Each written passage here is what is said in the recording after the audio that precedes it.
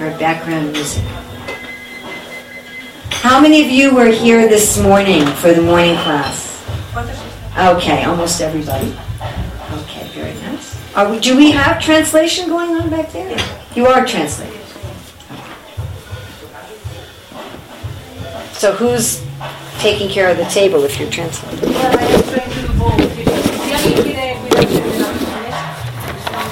Okay, we will manage. So we are looking at how to live in the world in a way that we are Krishna conscious and in a way that we lead a satisfying life on every level. And this is the science of Varna Dharma. So I'm working right now with the co-author, Rukmini Devi Dasi, also known as Dr. Ruchira Datta. Link went out. Maybe you went off? No? I'm fine here. Maybe it's cable. Cable. So this morning we looked at 8 individual principles of Varna Dharma and 4 systemic principles. Does anybody remember what they are? So we'll do a quick review. Anybody remember what any of the principles are? Dharma, yes. Work in whatever your nature is. Yes, okay. So the first one is work according to your nature. And that's what we're going to be talking about tonight. Anybody remember any of the other principles? Honest work. Honest work. And we defined honest work as having several parts. Do you remember? Yes. Honest payment. Honest payment. Yes, and what else? Shouldn't harm. Not doing any harm, and Giving value. value is another one. So value is another principle. Excellent. But in honesty, fair exchange, not doing harm, and genuinely meeting people's needs. Not manufactured needs. Not manufacturer's needs. Remember I talked about the nail buffer? Yeah. As a manufactured need, that nobody needed that? Okay. So then the next principle is doing work of value, which you can only do when you act as an agent for people's spirituality. All right? Then the 4th principle was giving in charity, sharing your wealth. The 5th one was regularly worshiping the Supreme. The 6th one was taking care of your sources of wealth, your body, your mind, other people, the way you enjoy riches, your field of wealth. The next was taking care of your field of wealth itself. And the last was no egoism and no lethargy, right? Based on Bhagavad Gita 3:30. Does anyone remember the 4 principles of systemic, on a systems level for Varna Dharma? Cooperation. Cooperation between the fields. Yes, the 4 fields, and cooperation between them. Competition within the field. That the fields balance each other and regulate each other. And that everything should be what? The last one was everything should be sustainable. Yes. Prosperity should be sustainable, not growth. All right? So now we're going to be looking at our nature. Using our nature. The first principle of Varna Dharma, using our nature as the source of our livelihood. Connecting nature and livelihood. Okay. So the first question is, what do we mean by our nature? Well, we mean something we enjoy, something we're good at, something that gives us a sense of accomplishment, and something that also gives us some challenge, a way of going forward. Generally, our nature is so natural to us that it's something that we do all the time in one way or another. We're all always acting according to our nature. In fact, we can't stop it. Krishna is very clear in the Bhagavad Gita that there's no question of do I act according to my nature or do I not. The question is more, do I recognize it And do I use it properly? And do I use it for my livelihood? Okay? So how are we going to figure out what it is? Well, first of all, we can look at our childhood.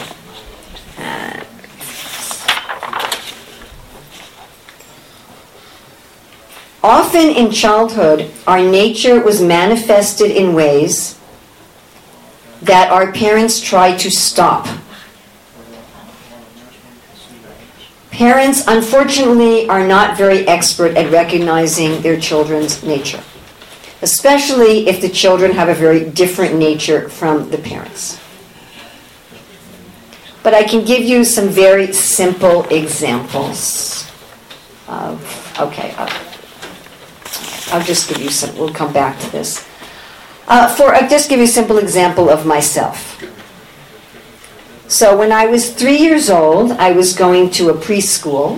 I think you call it like a kindergarten. And the teacher had a complaint about me.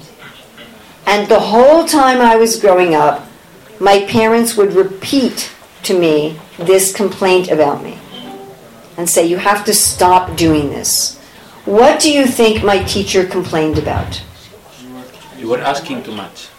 I was asking a lot of questions. Yes. What else? What was I doing? Looking at books. I was looking at books, yeah, but there was a big thing that my teacher complained about. Preaching. Huh? Preaching. What, I'm sorry? Preaching. Was I preaching? Not quite yet. But you're very close. Speaking about Talking. Not yet. Talking on the wrong time. Not talking, The wrong time. like too silent or something. No, definitely not. Okay. But thanks for that one. Another life, maybe. Not doing what you were said. Correct. No. You're the closest. Talking too much. You got the closest to it. You were challenging? What was I challenging them about? Why do you have to do things? No, not so much. Correct. The beliefs. Huh? Correct, the teacher. I was correcting the teacher, yeah? Professor. But about what? What was I trying to be? The teacher. I was trying to be the teacher. You got it. So the teacher complained to my parents and said, your daughter doesn't act like one of the students. She's always trying to be Teacher. the teacher. And she's always telling us how to teach. So the teacher saw this as a very big problem. And the teacher told my parents it was a problem, and my parents saw it as a very big problem. And as I was growing up, whenever I'd act like a teacher, my parents would say, see, you're doing it again. Just like your teacher said, stop it. It wasn't until I was 24 and I met a devotee named Jyotirmayi that I realized I am a teacher. It's all I've done my whole life. My parents did not recognize my nature. Not only did they not nurture it and encourage it, they tried to squash it. But they couldn't because it's my nature. Another example, I know a young man, actually a devotee, and his parents and his brothers and sisters were always telling him, stop minding everyone else's business. Concentrate on what you're doing.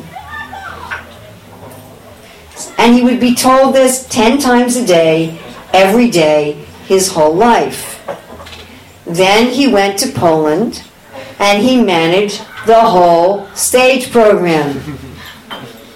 And all the devotees loved him. Who was that one? Why? That's not important. Why? Because he was very good at managing everybody else's business. He's a manager. He's a leader. But it drove his parents crazy. And they were always telling him to stop. I know another kid who was always, going to the front of the room, and the parents were saying, stop showing off, stop being the center of attention. This is also a devotee kid. Guess what? She's an actress. I know another devotee kid who was always reading, studying philosophy, and another devotee kid, and the parents are saying, get your nose out of the book, get your nose out of the computer. Can't you notice something needs to be done? Why don't you ever notice anything around you? And guess what he's become? A scientist.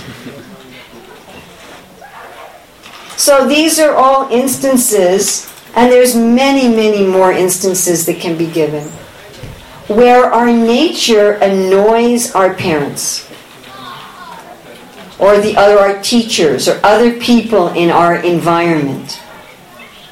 If you can think about, what if people told you your whole life to stop doing, and you couldn't stop doing it? Or I know another family where the mother is a very serious, scholarly kind of person, and the kid is really, people-oriented, and the mother would say, stop being so frivolous. This girl was one of my students, and she came to me and said, Mother Urmila, I can't be a devotee because I've tried to be more serious and I can't do it. I can't change who I am. And the only way I can be a devotee is to be more serious. I said, no, why don't you just go on a festival tour and you can get to party all the time. So one way to understand our nature is, what have we been doing our whole life? We've tried to stop it. Other people have tried to stop it. Maybe people have even told us it's bad, and it doesn't go away. Because our nature, it won't go away with rewards, with punishment, with circumstances, with anything. It's who we are, at least in this life. So that's one way to understand what is our nature. What are my tendencies? It's also like, what do I do automatically? Like breathing. Many times we're not even aware of our nature because it's so obvious and intuitive to us that we just don't pick up on it. We don't see that it's a special quality. Maybe we think everybody knows how to do it. I was just talking with one young devotee girl, and her mother was telling me, oh yeah, my daughter's always able to understand how other people are feeling. And I looked at her and I said, is that true? And she said, oh yeah, I can always pick up on other people's feelings. She said, but people don't always like it, that I always know how they're feeling. And I said, that is your gift. And she said, oh, doesn't everybody do that? And I'm like, no, they don't. So often we see our gift as something difficult, or we may see our gift and just assume everybody can do it. We just think, oh yeah, it's just normal. It appears to us as something just normal. It's just the way things are. But something we do as easily as breathing. We don't have to be asked to do it. We do it even when we're asked not to do it. We don't need to be paid to do it. And when we're acting that way, we feel that we're really expressing ourselves. So that's one way of understanding what nature is. At the same time, nature has to be nurtured.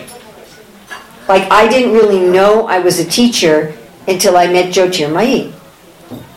I met somebody who said, hey, you can teach children like this, and you can have a mood like this. And as soon as somebody gave me some instruction and some encouragement, I'm like, oh, I'm really good at this. And I really like it. But I didn't know until I got in the right circumstance. So many times it's a question of meeting the right person, being in the right situation that brings it out in us. which is why generally in education for young children, you give them exposure to all different sorts of situations. One advantage of traveling to different ISKCON centers and going in different situations is you can try different things and meet different people. And sometimes you meet that person or you're in that situation that brings out something in you and you're like, wow, I really like this.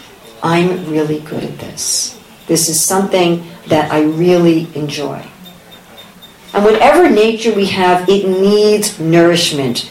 We need training in the values of our nature, in the skills of our nature, and in the information that underlies how to do well in our nature.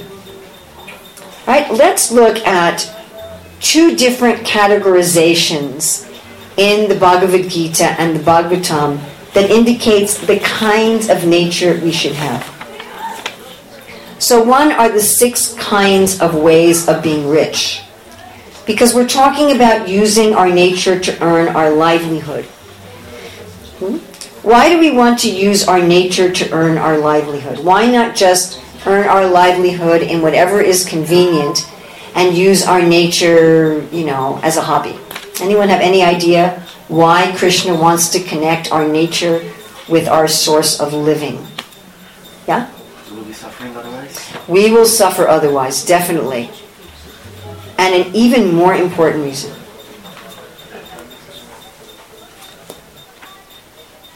That's what we can do the best. Because we got That's what we can do the best. Take that to the next step. We do it with our heart. We will do it with our hearts. Yes, some other ideas. People will be happy with our service. Other people will be happier. Yes. You can do it for a long time. You can sustain it. Yes, we talked about the principle of sustainability. Yes. And we will develop more. Yes, we will develop more. Absolutely. Yes.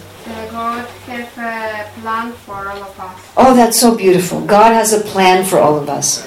We are part of the universal body of the Lord. Our nature has a place in that universal body. And when we use our nature to earn our livelihood, we contribute to the health of the whole universal body. You see, materialistic people talk about working according to your nature, working according to your passion, doing what you like. That concept isn't unique to Krishna consciousness. But what I find is unique is they're looking, generally speaking, just at individual satisfaction, whereas we're also looking at the satisfaction of the whole social body. Because we're seeing the whole social body is the body of God. Just like we have a body, and I'll be healthiest if my heart acts like a heart and my brain acts like a brain, right? So society in general will be more peaceful, less crime, more prosperity, more satisfaction, if everyone's way of living is in accord with their nature. Does this make sense to everybody? Yes. So when we choose a livelihood that fits my nature, I'm not only contributing to my own material happiness, which I am undoubtedly, in very significant and deep ways, but I am also contributing to society, and I am also pleasing Krishna. Just the act of earning my livelihood in a way that is my nature pleases Krishna, in the same way that I am pleased when my eyes act like eyes. It makes me happy. If my stomach acts like a stomach, I'm happy. Yes? Yes. If your stomach doesn't act like a stomach, you're not happy. If your brain doesn't act like a brain, you're not happy. Isn't it? Yeah? If your brain isn't working properly, you're not happy. If your foot falls asleep and you can't walk, your foot doesn't act like a foot, you're not happy. We're part of Krishna. Krishna wants us to earn our livelihood according to our nature. He wants us to do that for our happiness as an individual. He cares about us. He wants us to do that because it makes him happy and it makes all of society happy. It's such a beautiful way to practice bhakti. Just to do that. And it's what we want to do anyway. So when we talk about a livelihood, we're saying, how will I live?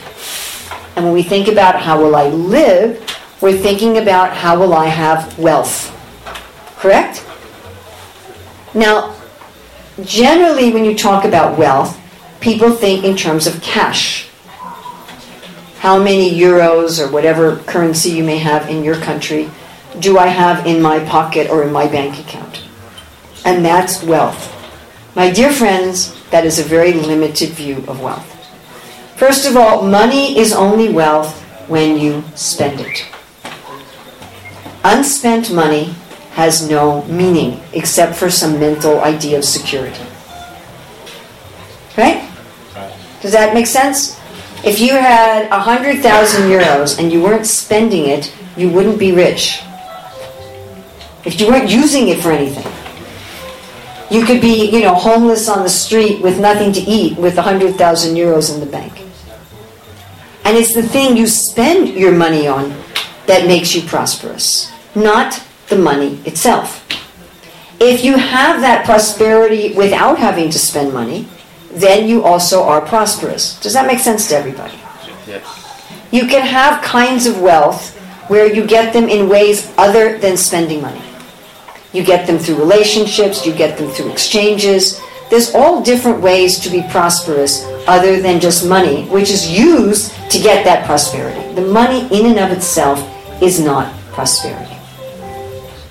We want to look for a livelihood that gives us the particular kind of prosperity that we enjoy. And we do not all enjoy the same kind of prosperity to the same extent. So it's one of the keys. What kind of career should I have is what kind of wealth do I want to enjoy? Now we talked about the principle of not wanting to enjoy wealth separately from Krishna, right? You remember that? Of enjoying these opulences through Krishna. That when we enjoy them through Krishna, we're working under the spiritual energy of Radharani. If I try to enjoy them separately, I'm under the material energy of Durga. So do keep that in mind. Okay, we're going to look at the 6 ways of being rich. And all of these are the energies, the sub-energies of the internal energy. So we have something called Aishvarya. Aishvarya comes from the Sanskrit word Ishwara. What does Ishwara mean? Controller. This is the wealth of power, of leadership, of control. This is like, the devotee I talked about who is always minding everyone else's business. He's a leader. This is a leadership of power. Okay? This is a leadership of power, where you're able to understand what other people need, you're able to provide for their needs, you're able to lead with strength, with vision. It also is an opulence or a wealth of autonomy. You all know what autonomy means? Where you're able to have control over your own life, where you're able to make your own decisions, where other people aren't really telling you what to do. So careers that involve this wealth of Aishvarya would be where you have a supervisory role, a leadership role, or maybe a role where you run your own source of wealth, where you don't have somebody else who's your boss and you have a lot of autonomy. Then we have the wealth of virya. Virya means strength. It can mean strength of mind. It can mean strength of body. It also means sexual strength. Someone who wants to have a lot of children or take care of children. People who are athletes. People who are dancers. People who work in the healing professions, because virya deals a lot with health. So if you're really into good health and vitality and strength and vigor, then you might have some career where you're using your physical capacities in some way. Maybe you're building buildings, or you're plowing with animals, or you're teaching people how to be healthy. If that kind of richness appeals to you. Then we have the richness of yasha. So yasha means fame, but yasha is actually a person whose parents are kirti and dharma. Kirti means fame in the sense that people are talking about you, like we have kirtan. But kirti could mean also people are saying bad things about you. And kirti could mean people are talking about you even if you haven't done anything good. Like people who are famous for being famous. Right? But yasha is kirti with dharma. You're famous for being a good person. You're famous for doing the right thing. And this is really the wealth of community. In other words, it's the richness. You have people who love you. You have people who respect you, and they love you and respect you because you're a respectable person. So people who like to work with community, people who like to be surrounded by a lot of loving people to develop community, and who really like to work according to Dharma, if you like to be a very ethical, moral, fair, just person, and if you like to be in an atmosphere of great appreciation, you like to appreciate others, have them appreciate you, then you want to go into some career where you're working somehow with community or with fairness and ethics. Then there's the wealth or prosperity of Shri. So Shri means beauty, grace, splendor, majesty. Shri also means ruling power, but Aishvarya is more of a ruling power, and Shri is more of a ruling charisma. It's more of a ruling splendor, and very much connected with some idea of royalty or elegance, or could involve with fashion, painting, music, any of the arts, gardening, or just wanting an atmosphere that's very beautiful and very splendorous, or working in some way with charisma, or somehow connecting with people's finer qualities. Then there's the wealth of jnana. So jnana means knowledge and wisdom, right? Cultivating awareness, maybe research or study or teaching or communication or counseling or one of the intuitive healing arts. Then we're looking at vairagya. The opulence of vairagya, I think, is very poorly understood. Many people think the wealth of vairagya means you don't have pleasure, because vairagya means without passion. But it is another opulence, it is another kind of wealth. And one can enjoy vairagya as much as you can enjoy anything else. Vairagya means equilibrium, detachment, a sense of mercy, of forgiveness, of balance, of harmony. It also can mean a lot of freedom. You can go where you want, you can do what you want, when you want, how you want. A person who enjoys the richness of vairagya is not very interested in whether people praise them or not. They're probably not that interested in community development, right? Those things are not important to them. They're often not so interested in material objects like furniture and cars and those things, but they want a way they can develop in freedom. Okay, let's give you some practical examples of the relationship between career and the 6 types of wealth. All right? It's all right if I read. This is from the draft of our book. So this is just a draft. It hasn't been edited yet. And these are all based on real people and, in fact, real devotees. Mike is a traveling musician who, with his wife, writes... The page in my unpublished book. Mike is a traveling musician who, with his wife, writes and performs songs about philosophy. That work provides the wealth of jnana through the song's messages, Shri in the beauty of the music itself, and vairagya in their traveling minimalistic lifestyle. Did you all get that? Yes. They're traveling musicians. They teach philosophy in their songs, so they're getting jnana in the songs, Shri in the beauty of the music, and vairagya in the fact that they're traveling musicians. Do you see that? How those 3 kind of riches help them to understand their career? Okay, Chris helps businesses set up management software. He customizes the software package for their needs and trains people within the company to use that software themselves for increased management effectiveness and efficiency. His career brings him a top salary and a position of leadership, also helping others to become leaders and increase their profit. Chris has some degree of autonomy in his work and has an expanding customer base. So primarily he is enjoying Aishvarya. Right? He's a leader of others. He's training others to be leaders. He's also constantly learning and helping others to learn. So he's enjoying the wealth of Gyan. Okay? Nar runs an organic farm that includes a compassionate, no-kill dairy.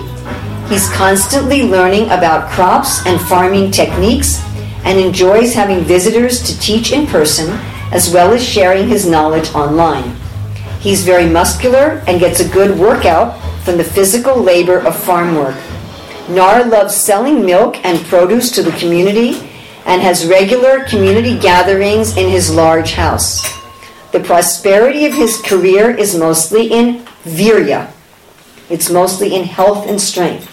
He's very strong and he's contributing to people's health through his farm products and his milk products. To some extent, Nar also enjoys yasa because he's building community, and Yana because he's spreading knowledge. Vati is a web designer and artist. She works from home on a flexible schedule, keeping track of her hours and billing customers. She mostly works for nonprofits, friends, and family members. The primary way in which her career brings her prosperity are Shri, through the aesthetics of her work. She's a web designer. She's working with art. Vairagya, because she has freedom and flexibility in the job. To a lesser degree, she has the richness of Yasha through doing good work in community. Do you follow that? Would you like me to read a couple more examples? More examples? Chuck is studying to be an astronomer. He loves working at the visitor center for one of the best telescopes in the world.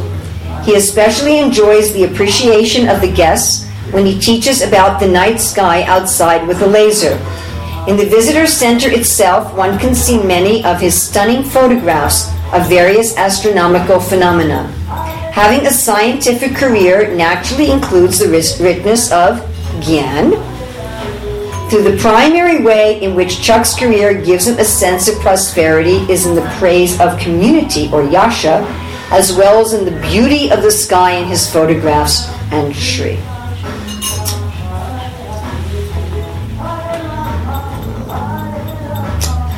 Jivadasi teaches classical East Indian dancing.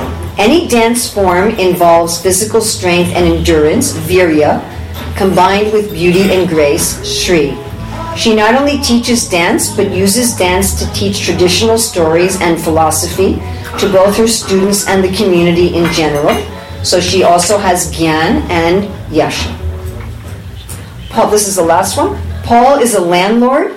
He is expert at building and repair as well. He has matured in his career to the point that he has hired managers and secretaries to care for his properties and only needs to work a few hours a week. The rest of the time he spends in study and writing, teaching a class in philosophy once a week.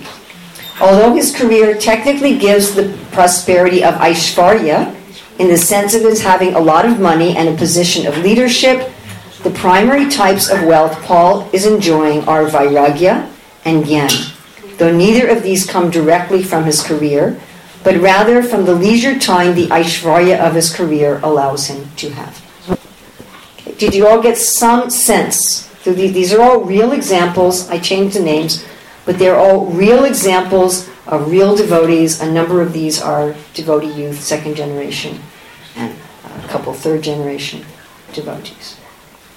So is that fairly clear? Yes. Okay. Now we're going to go to what you're probably more familiar with. Close the windows for the sound, and then it's like burning hot. Okay, so now we're going to go to the fields of work. And we talked a little bit about the fields of work this morning. So we have the four fields are artistry, Yeah, please open it. It says otherwise. You all must be hot too, right? As soon as we close the windows, it's like became a sweatbox. So we have the field of artistry, the field of resources, the field of government, and the field of ideas. So I talked about these this morning. I'm just going to review them very quickly. So the field of artistry is what produces rasa in society, or taste, pleasure. Without the field of artistry, there is no rasa in society at all. So in this field, people provide all the beauty and function in society. It's connected with the Mula Chakra and the Swadhisthana Chakra. The field of resources is the only field that generates wealth. It generates wealth from the natural resources of the world, particularly from the land, the water, the sky, and the animals. It's the only field that creates wealth. People in this field create wealth for themselves and for distribution, and they're really interested in identifying and controlling the flow of wealth. These people are connected with the Manipur chakra in the universal body. Then there's a field of government. So government, of course, makes and enforces laws and also provides for everyone's care. Provides, make sure everyone has water and roads and protection and schools. So sometimes even non-governmental organizations do this kind of work. And then there's also this kind of work that's done by like super government agencies such as the UN and NATO. Then you have the field of ideas. These are the people that provide wisdom, guidance, truth, and education in society. Oh, the government is associated with the Anahata or the heart chakra. So in the field of ideas, these are the teachers for every other occupation, the counselors, the priests, the writers, the journalists, the scientists, and the doctors. And these people are concerned with the Vishuddha and the Agya chakra. Okay.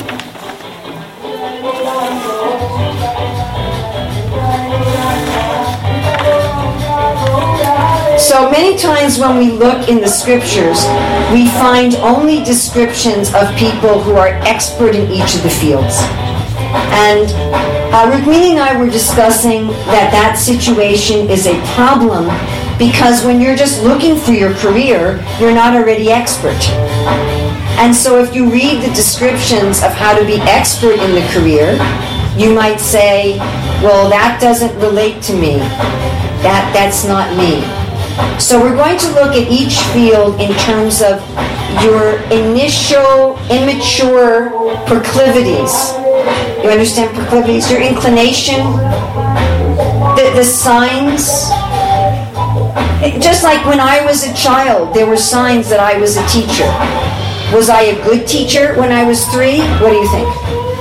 No, I was a terrible teacher when I was 3. Is there any way maybe they could turn the volume down?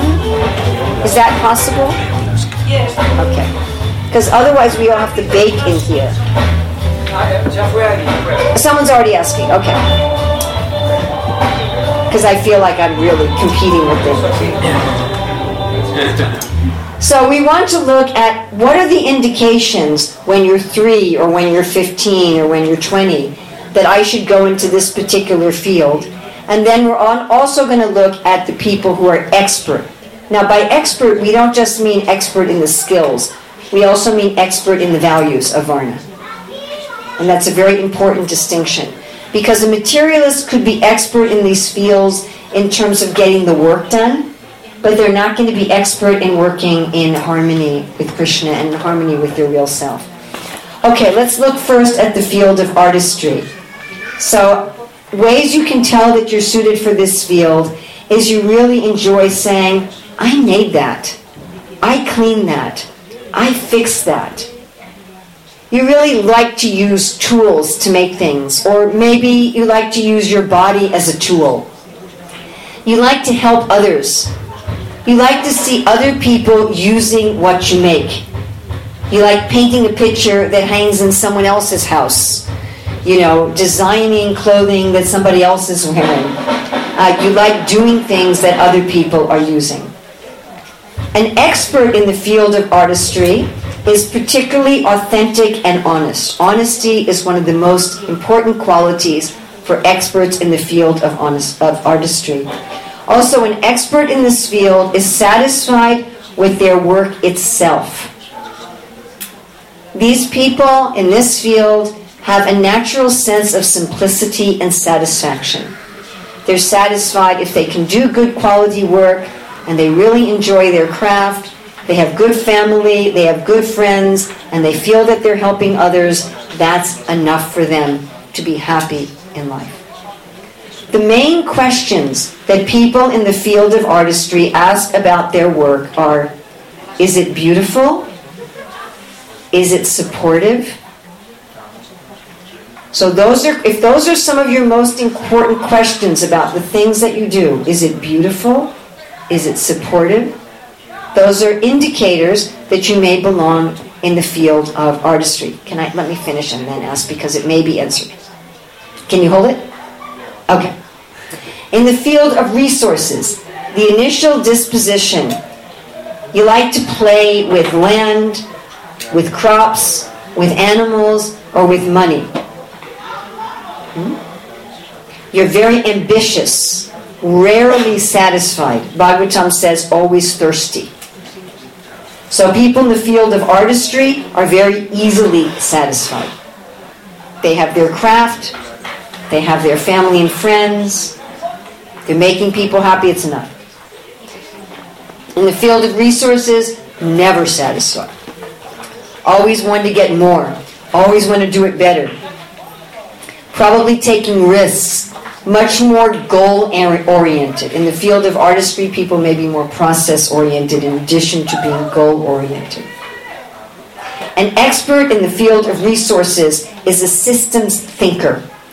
They can understand flows of resources and redirect those flows toward themselves in order to tap into them. Now, these are particularly flows of resources, because they know that they must maintain themselves first. People in the field of resources are not sentimental, and they're not just thinking of the welfare of society. They are focused on, I've got to be rich, I've got to be prosperous myself in order to have a sustainable career. I'm not going to be able to spread the flow of resources to everyone else unless I can sustain myself first.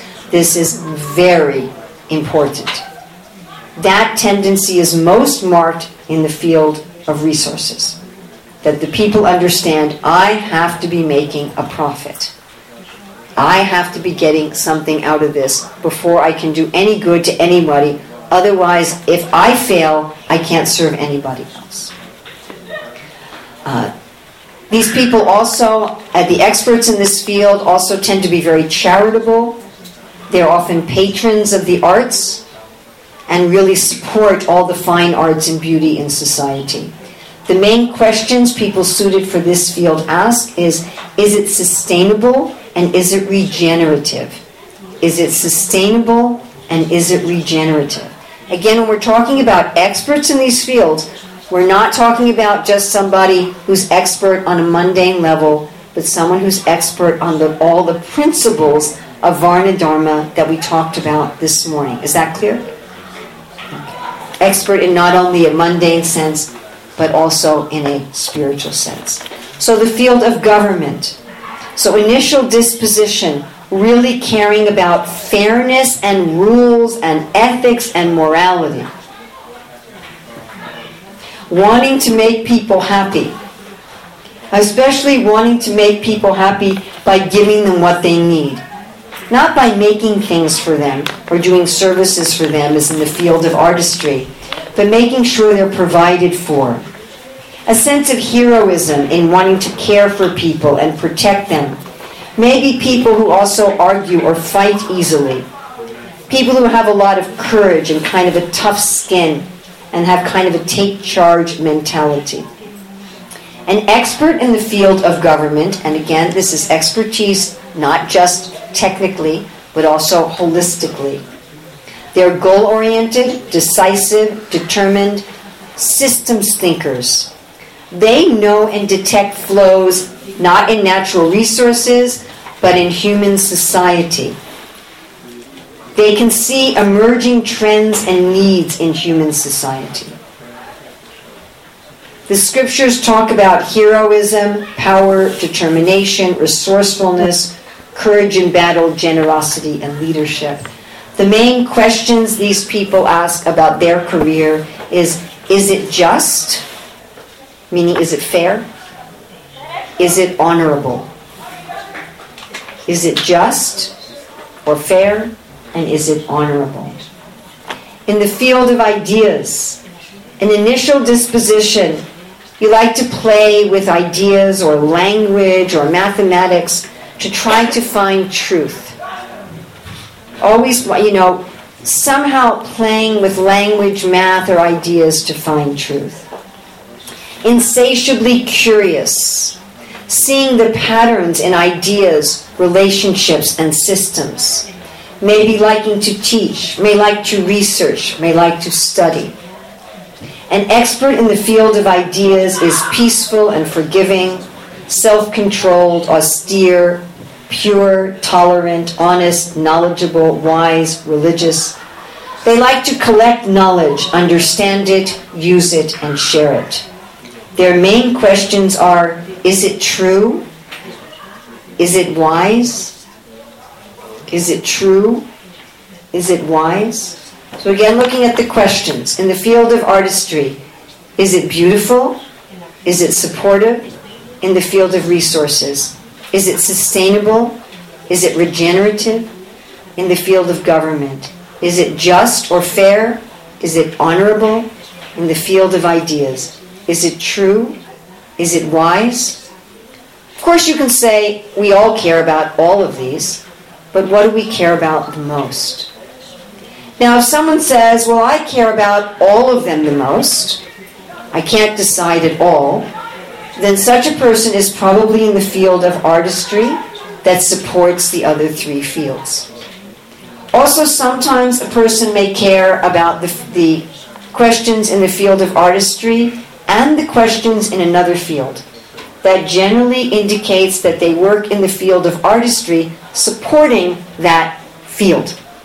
So they may work in the field of artistry supporting those in the field of government, or work in the field of artistry supporting those in the field of resources, or work in the field of artistry supporting those who are in the field of ideas. Did your question get answered on that, or do you still want to ask it? I just wondered exactly what you meant by supported.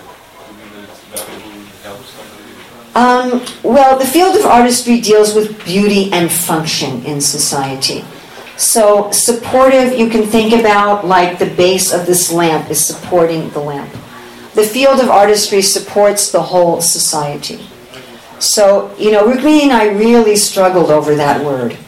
We were looking maybe at helpful, but everybody wants to be helpful, that really didn't make it. And, is it functional, but everything is functional, so that really didn't make it. But supportive, am I doing things to help and support other people? So because the field of artistry, again, it's creating all the beauty in society comes from the field of artistry, all of it. And all of the ability to function in society comes from the field of artistry. So the primary concerns would be with creating that beauty and function, to be able to support others in this society. Is that clear? Support could be also assisting other people? A support could be assisting other people, but it might be indirect. It might not be direct. If I build a building, that's supportive, but I'm not helping you directly. If I'm your secretary, I'm supporting you directly. But if I'm building a building, I'm supporting you indirectly. Yes? Could it be like the other way around? So somehow primarily field of ideas and secondarily artistry? Or does it have to be artistry through the... Well, people in the field of ideas, government, and resources may use things in the field of artistry. Because things in the field of artistry are the only things that create rasa. There's no other work that creates rasa, only the field of artistry. So therefore, people in the other three fields will often do things from the field of artistry as hobbies. Or they may use them in their work. They may employ people in the field of artistry to communicate their ideas, for example, but they may also do some of that themselves. I mean, a teacher may create a beautiful visual display, for example. So it's not that nobody ever uses anything from the other fields. We may each use things from various fields in our work. But the question is, what are you doing primarily? Does that make sense? Very good question. Anyone else have some questions on this before I get to the what to be careful of?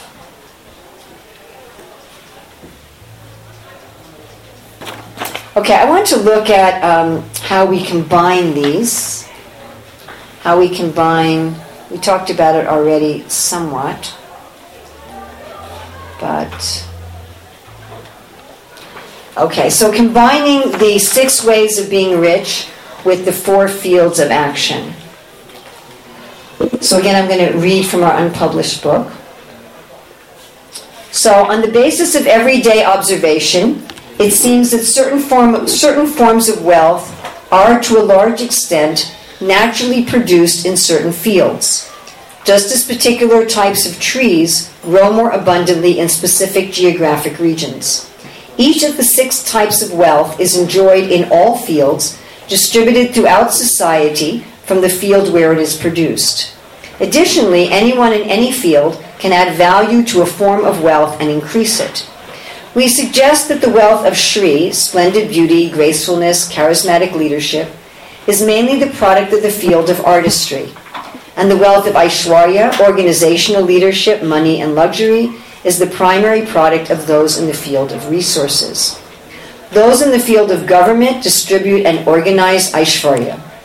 Virya, strength, power, and health, is to a large extent produced by those in the field of resources, in terms of, for example, individuals gaining vigor from food, and those in the field of government produce this wealth in the sense of community protection from crime and foreign enemies, as well as public works that provide virtual and physical infrastructure for society as a whole. Jnana, or knowledge, is naturally the product of the field of ideas. Yasha, meritorious fame and community, is mainly the product of the field of government, connected with the highest expression in all fields. Vairagya, equanimity, freedom, is primarily a product of those in the field of ideas, which is then used in the field of government and in the field of resources, as persons in both those fields must distribute money and resources rather than keeping it all for themselves. Vairagya, which those in the field of ideas generate, finds its use in the field of artistry when workers feel inspired to be satisfied with their craft. In order to understand how to match our nature to career, we can combine the 6 ways to be rich with the 4 fields of action in terms of what we have a natural taste to enjoy. We can then narrow down our career choices within a field. Let's look at 2 forms of wealth. So this is just example with 2. So we didn't give example with all 6. So we're going to look at virya and vairagya. So virya again is strength, power, and health, and vairagya is equanimity and freedom, in connection with each of the 4 fields as a sample. For example, the wealth of virya could combine with the field of artistry in careers as a builder, athlete, or dancer. Virya and the field of government could yield the occupation of soldier, firefighter, or police officer. In the field of resources, the wealth of virya could mean a career as a farmer or a business person dealing with health products. Combining virya with the field of ideas might mean a career as a teacher of martial arts or yoga. Vairagya and the field of ideas can mean living as a religious clergy or a medical person in an area of poverty. Vairagya can combine with the field of government in careers as a judge. Vairagya and the field of resources could combine in a job where a business gives the bulk of its profits to charity. Vairagya in the field of artistry might be found in the job of a mountain guide, or designing tiny houses out of discarded items and containers. While any form of wealth can combine with any field to indicate specific careers, generally those who like to so-called play in specific fields tend to also have a strong taste for the kind of richness that naturally grows in that field. In fact, one indication that one is in the proper field is a liking for the dominant form of prosperity in that field. Is that fairly clear? Okay. Now we're going to look at some cautions. Okay. So our first caution we talked about a little bit already, the difficulty between nature and nurture. Right? That we might not have the same nature as our family, and we might not even get support from our family or our friends in establishing our career.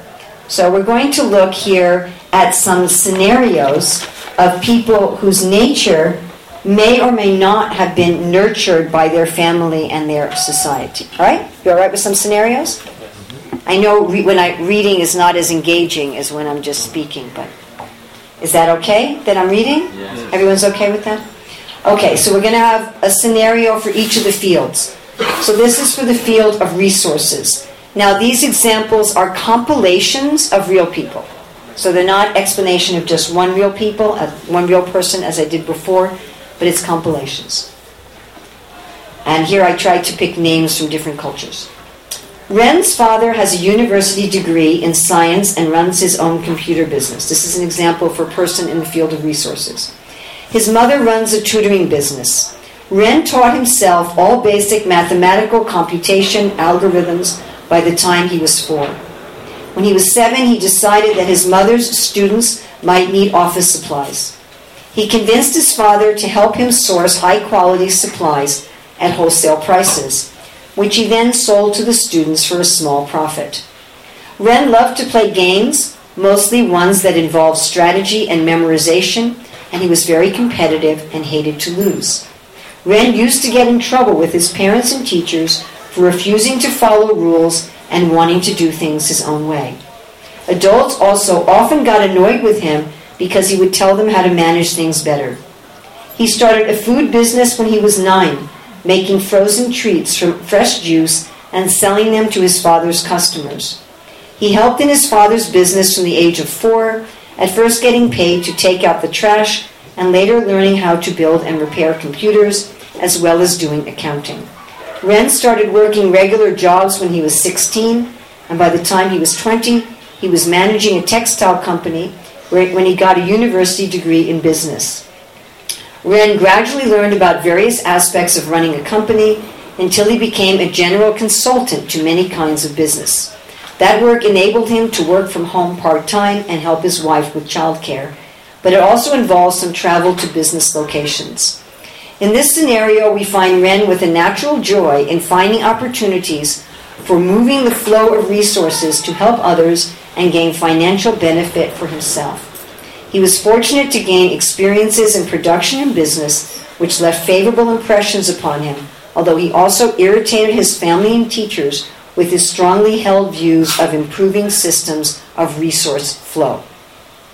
Were you able to follow that as I was reading it?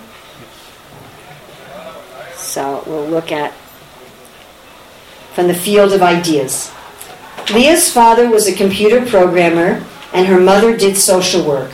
Leah was always cheerful and responsible and kept to herself. As a child, she would spend many hours writing stories and researching ideas of science and history. Leah often got so absorbed in her reading, research, and writing that she lost track of time. Her parents frequently admonished her for being unaware of her surroundings and uninvolved in family matters. Leah also got in trouble for asking endless questions, especially at around age 12. When she took up an area of study, she would carefully read the books on the topic and put into practice what she was studying.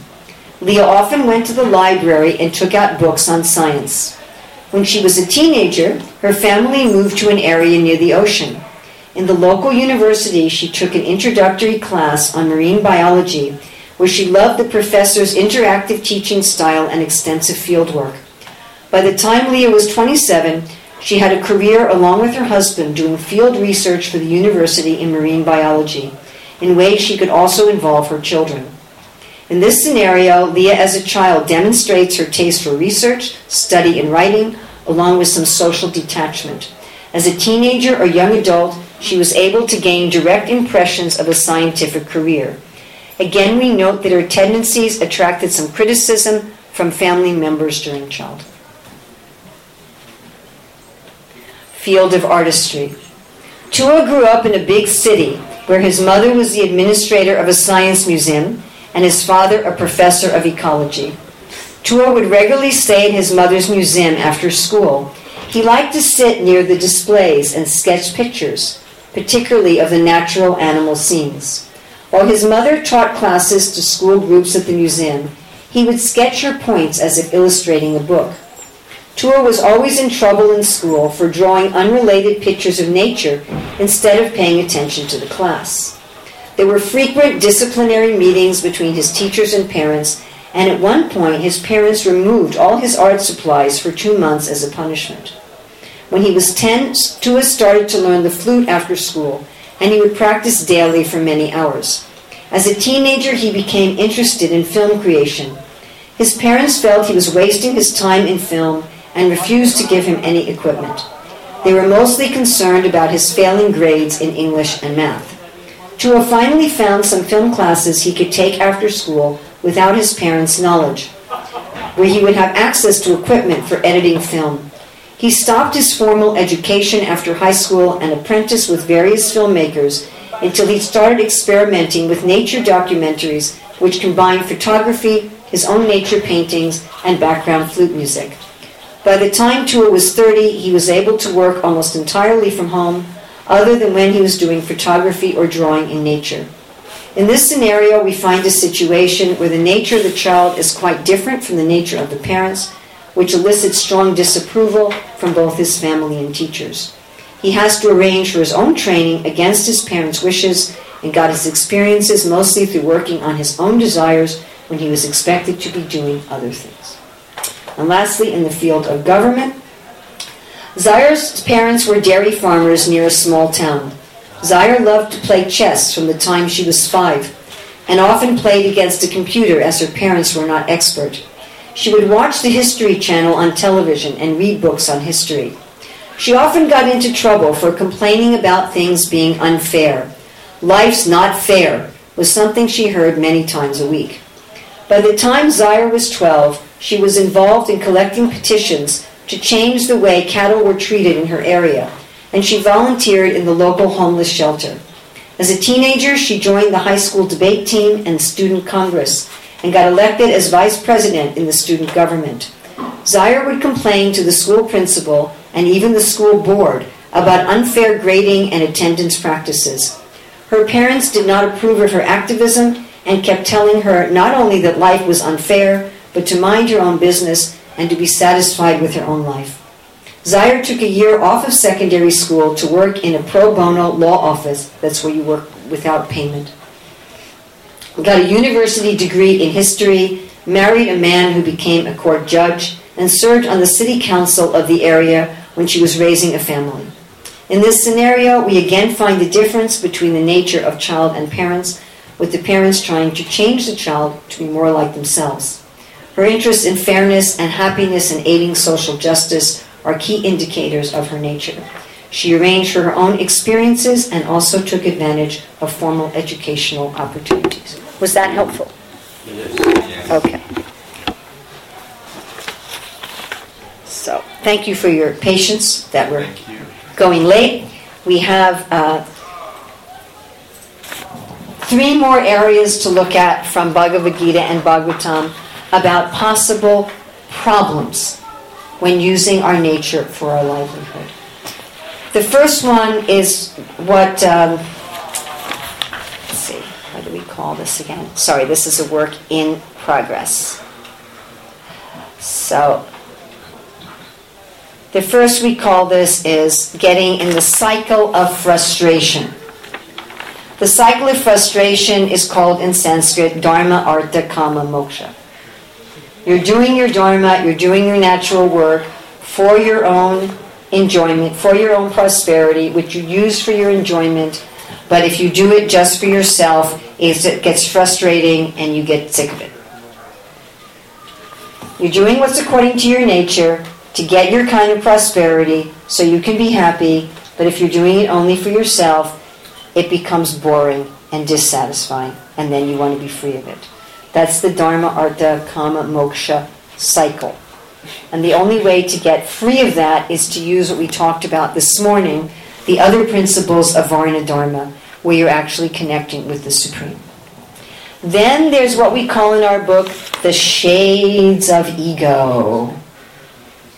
Any idea what we might be talking about? What do you think the shades of ego are? Ego gets bigger. Your ego can get bigger or smaller. To be covered by ego. There's 3 of them. Does that help? What do you think they are? What do you think the 3 shades of ego are? Goodness, passion, and ignorance. Goodness, passion, ignorance. Now, we don't use those terms at all. We use Sanskrit. We use Sattva, Rajas, and Tamas because we feel that the shades of ego are complex. So how do you know that you're getting covered by the shades of ego in your work?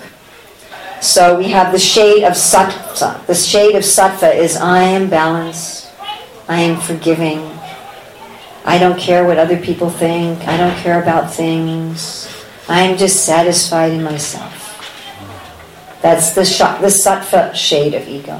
Then there's the Rajas shade of ego. That's I am dutiful. I am responsible. I am moral. I care about fairness. Then there's the Tamas shade of ego. I'm just satisfied with my home and my work. I'm a good person, but I'm also practical. I don't worry so much about the consequences of what I do. I'm also good at dealing with getting back at my enemies. So these shades of ego can naturally trip us up in our career and prevent us from actually using our career in a spiritual way. Now, each one of the fields of work has certain shades of ego that tend to creep in as occupational hazards. You know what occupational hazard is? Let's say you work with machinery. An occupational hazard is you're likely to get injured. You understand? If I'm a teacher of children, an occupational hazard is I may get sick from the children being sick with so many things. An occupational hazard are that it's as part of your job.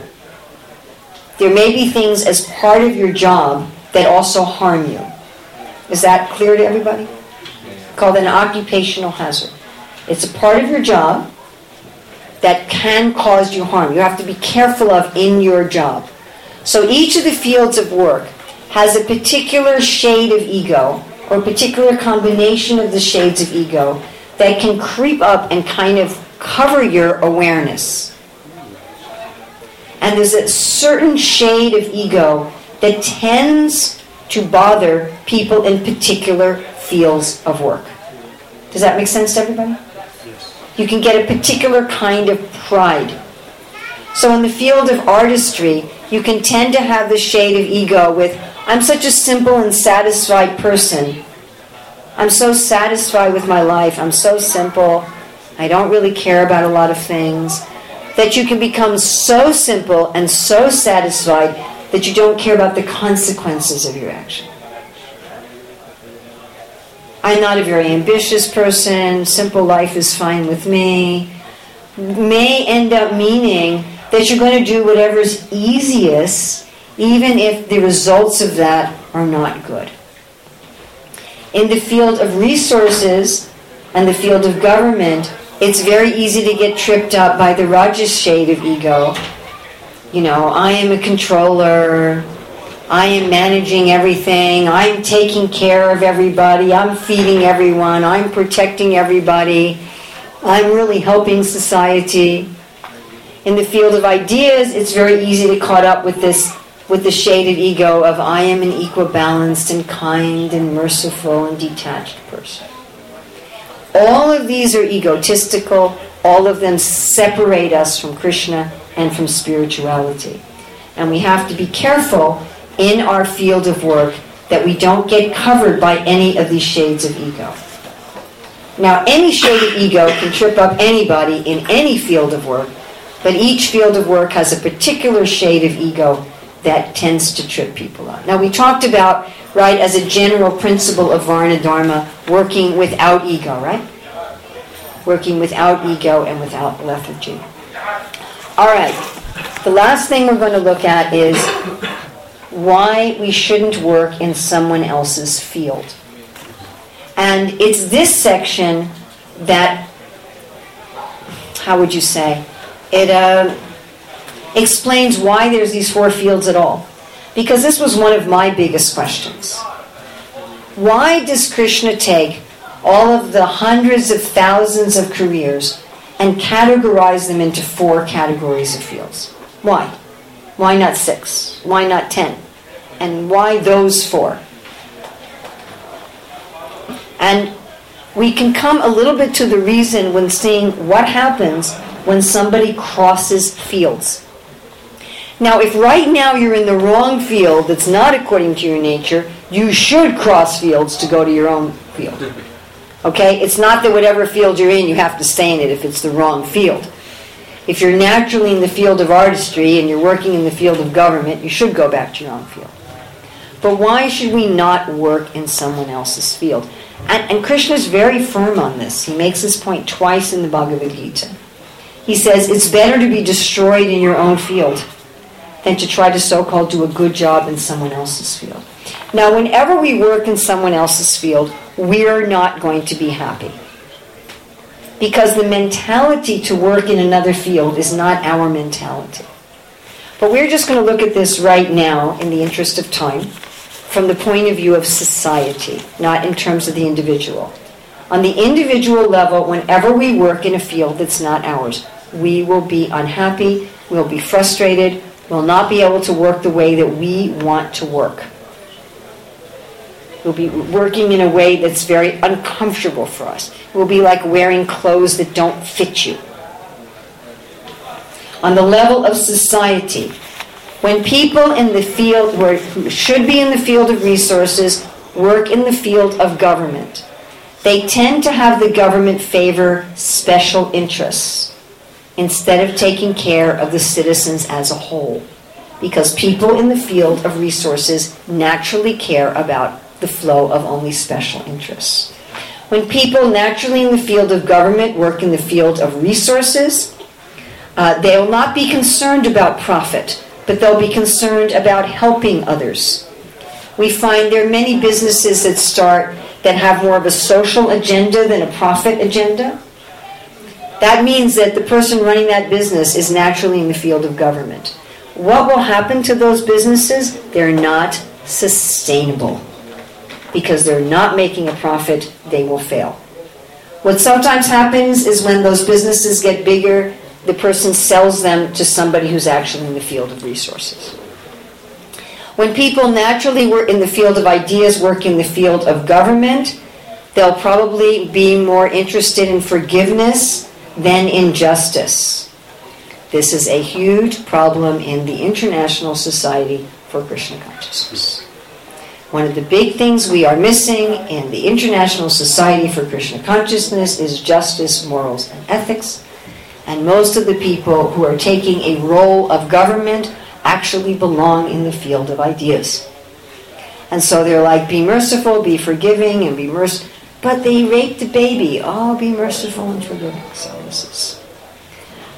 people who are naturally in the field of ideas, who go in the field of government, find it hard to be decisive, and they may lose the focus on truth. When people naturally in the field of government go into the field of ideas, they will often misuse knowledge for political purposes. They will also often impose a hierarchical structure on knowledge, which hampers and restricts knowledge. Knowledge, the flow of knowledge has to be in a much more what we call just, how would you say? It's much more on a peer level when you're dealing with knowledge than in a hierarchical form. When people from the field of ideas work in the field of resources, They're usually too detached to make a profit or even to care about the flow of resources. So they won't manage the resources properly, and the businesses will not be sustainable because they won't be profiting.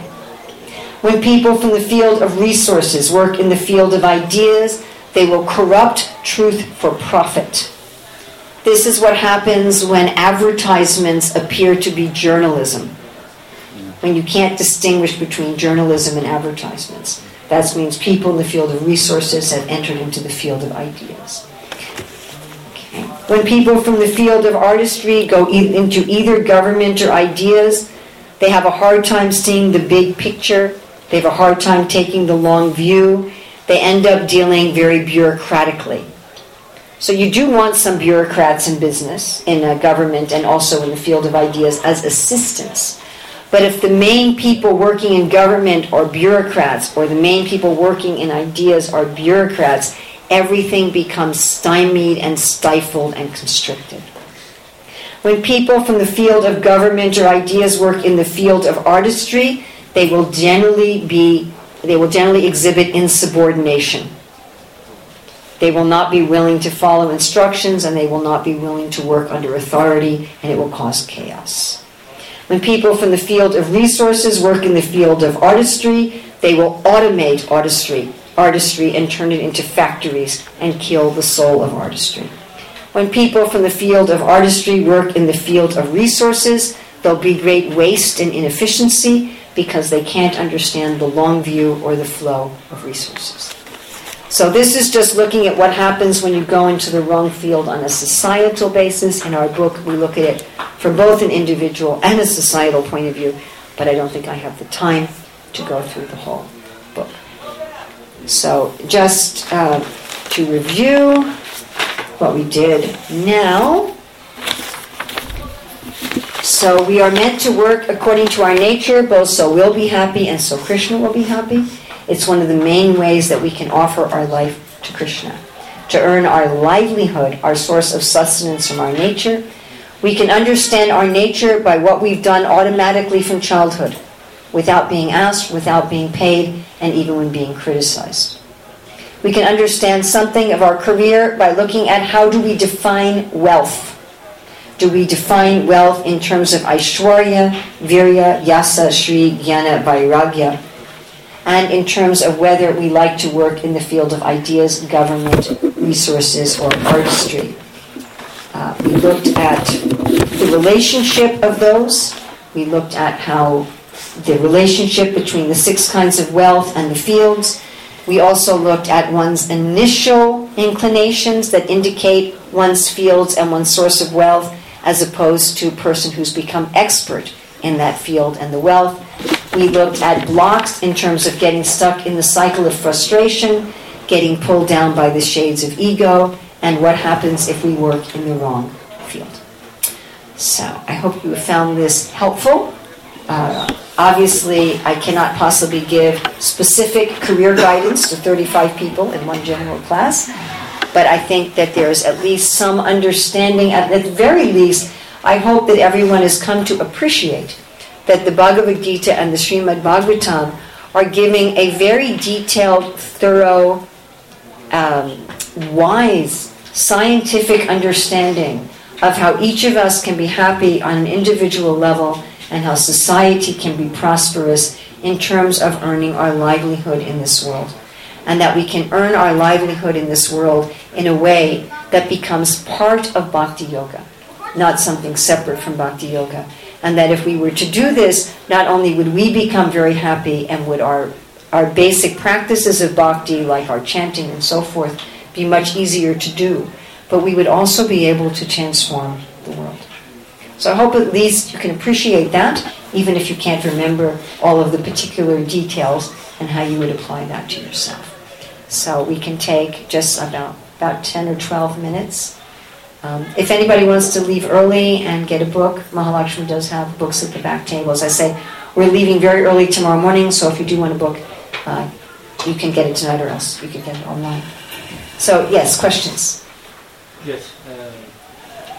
How is it that Shudras should not accept No, they should accept salary, but not the others. The Vaishyas, the Kshatriyas and Brahmanas, or is that not applicable?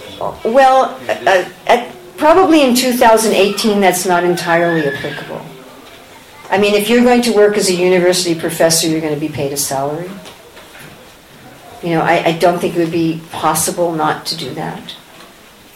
I mean, even like when we were running a Gurukula, you know, the principle is you're supposed to teach without asking a set amount for people to pay.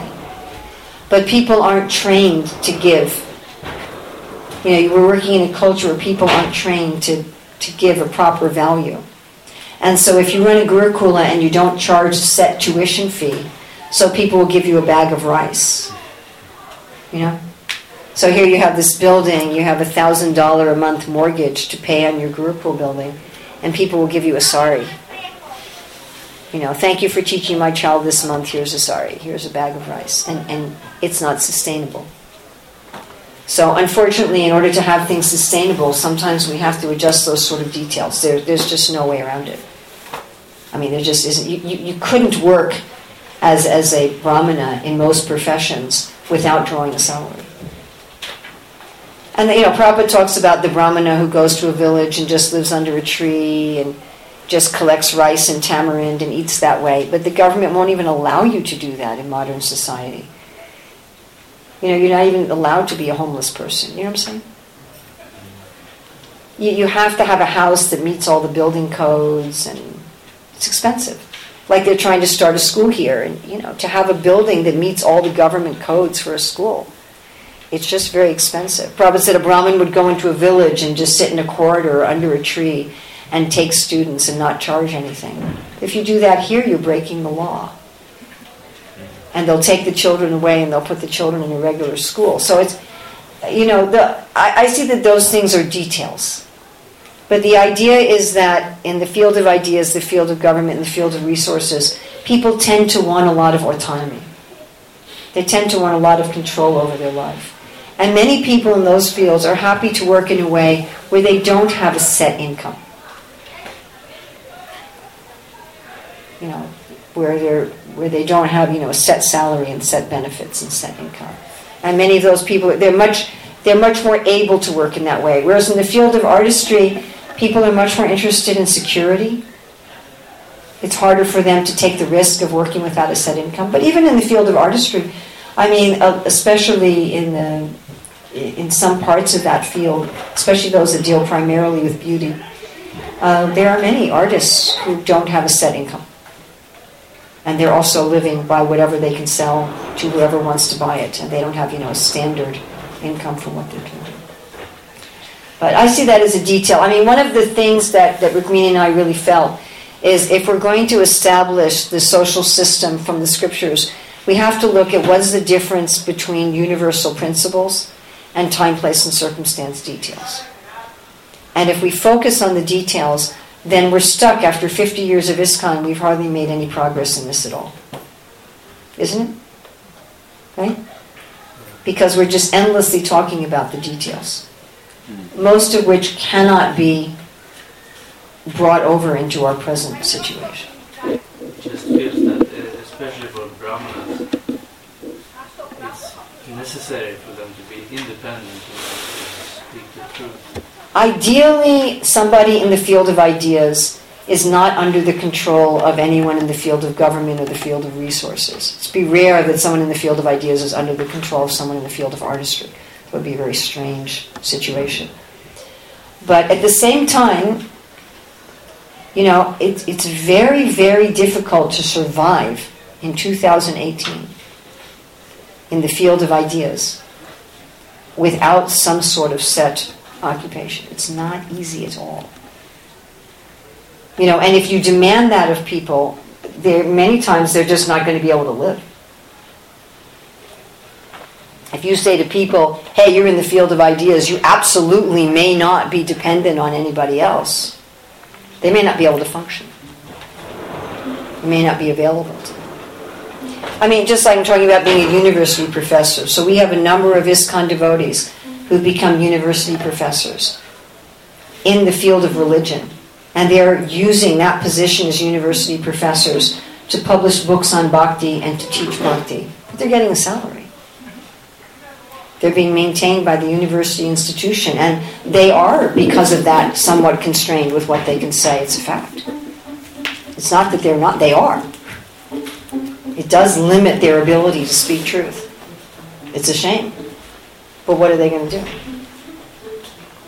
It's just, Krishna does say in the Bhagavad Gita that every endeavor is covered by some kind of fault, like smoke is covering fire. So it's much more important that they're working according to their nature, that they're following the principles, the main principles of Varna Dharma, that they're dedicating their work to the Supreme. That's much more important. Otherwise, do you understand what I'm saying? How else would they do it? It's not available to them. Yes? What do you think about brahmacharis? So should they care too much about these things, about career, or they should just depend on the elder person? Okay, so now you want to ask about ashram dharma. So we do have one chapter in the book about the relationship between Varna Dharma and ashram dharma. We talk about career and the life cycle. The brahmachari ashram, traditionally, is for children and teenagers only. The brahmachari ashram means a school. That's what the brahmachari ashram means. In traditional society, very, very few people stayed in the brahmachari ashram after they graduated from school. It would be extremely unusual. They might stay as, running a monastery or serving a sannyasi, just like in any tradition. How many people are lifetime monks living in a monastery and just studying? In the brahmachari ashram, you don't teach. You're only studying. You may be helping other students, but you're not acting as a teacher. You're completely dependent on the guru. Basically, you're living like a child. Does that make sense? So Srila Prabhupada says in the second canto that in the brahmachari ashram you should learn general values of life along with taking specific training for a livelihood. So that's in the second canto of the Bhagavatam. You can look up specific training for a livelihood. So in the brahmachari ashram, all of the students should be getting specific training for a livelihood. Srila Prabhupada, speaking on the brahmachari ashram and Gurukul, Prabhupada was going back and forth between these two in lectures in Mumbai in 1976 on the seventh canto. Prabhupada said that the brahmachari should not think, I know about Krishna consciousness, I should not know anything about the world and be callous toward the world. He says, no, the devotee must be daksha or expert. He says this means that the brahmachari, the student, should know something of everything and everything of something. It's really a shame that in our Gurukulas in the 70s and the early 80s we did not do this, and that in most of our brahmachari ashrams in ISKCON we do not do this. We take the brahmacharis as cheap labor, frankly. Brahmachari ashram is for study. It's for study. It's for study. That's the dharma of the brahmachari ashram.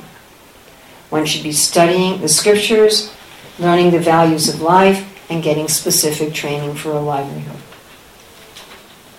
Why? Because most brahmacharis are going to move on to the grahastha ashram. When they leave, you don't want them leaving the brahmachari ashram and okay, now what do I do? They should leave the brahmachari. Just like in modern education, when you finish your schooling, you have a career. And that should be done. When you finish the brahmachari ashram, you should have your career. Your teachers, your people who guide you in the brahmachari ashram should be helping you to understand what is your nature, should be helping you to understand what is your fields of work, what is your kind of wealth that you enjoy, where do you fit, giving you specific training so when you graduate, you can have your career and you can go on and maintain a family. By the time you're 24 or 25, Prabhupada said brahmachari ashram is still 24, 25. He says this is very unpopular, so you don't have to listen to this if you don't want to. Just ignore it. But Prabhupada says there should be compulsory marriage for men by the age of 24 maximum.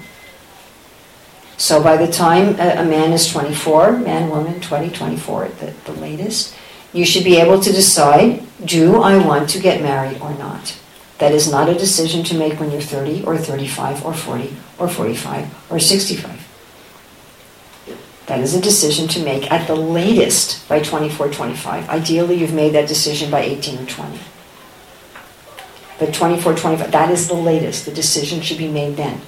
If you decide that you're not meant for marriage, which should be decided very carefully, most people should get married. You should have to fight to remain unmarried. Huh? And you don't want to artificially stay in the brahmachari ashram till you're 45 and then decide that you need to get married. And then you're still raising children when you're 70. And you haven't developed a career, and how many people do this in ISKCON, and I'm sorry if I've offended anybody, but, you know, everybody can love Krishna and go back to Godhead, but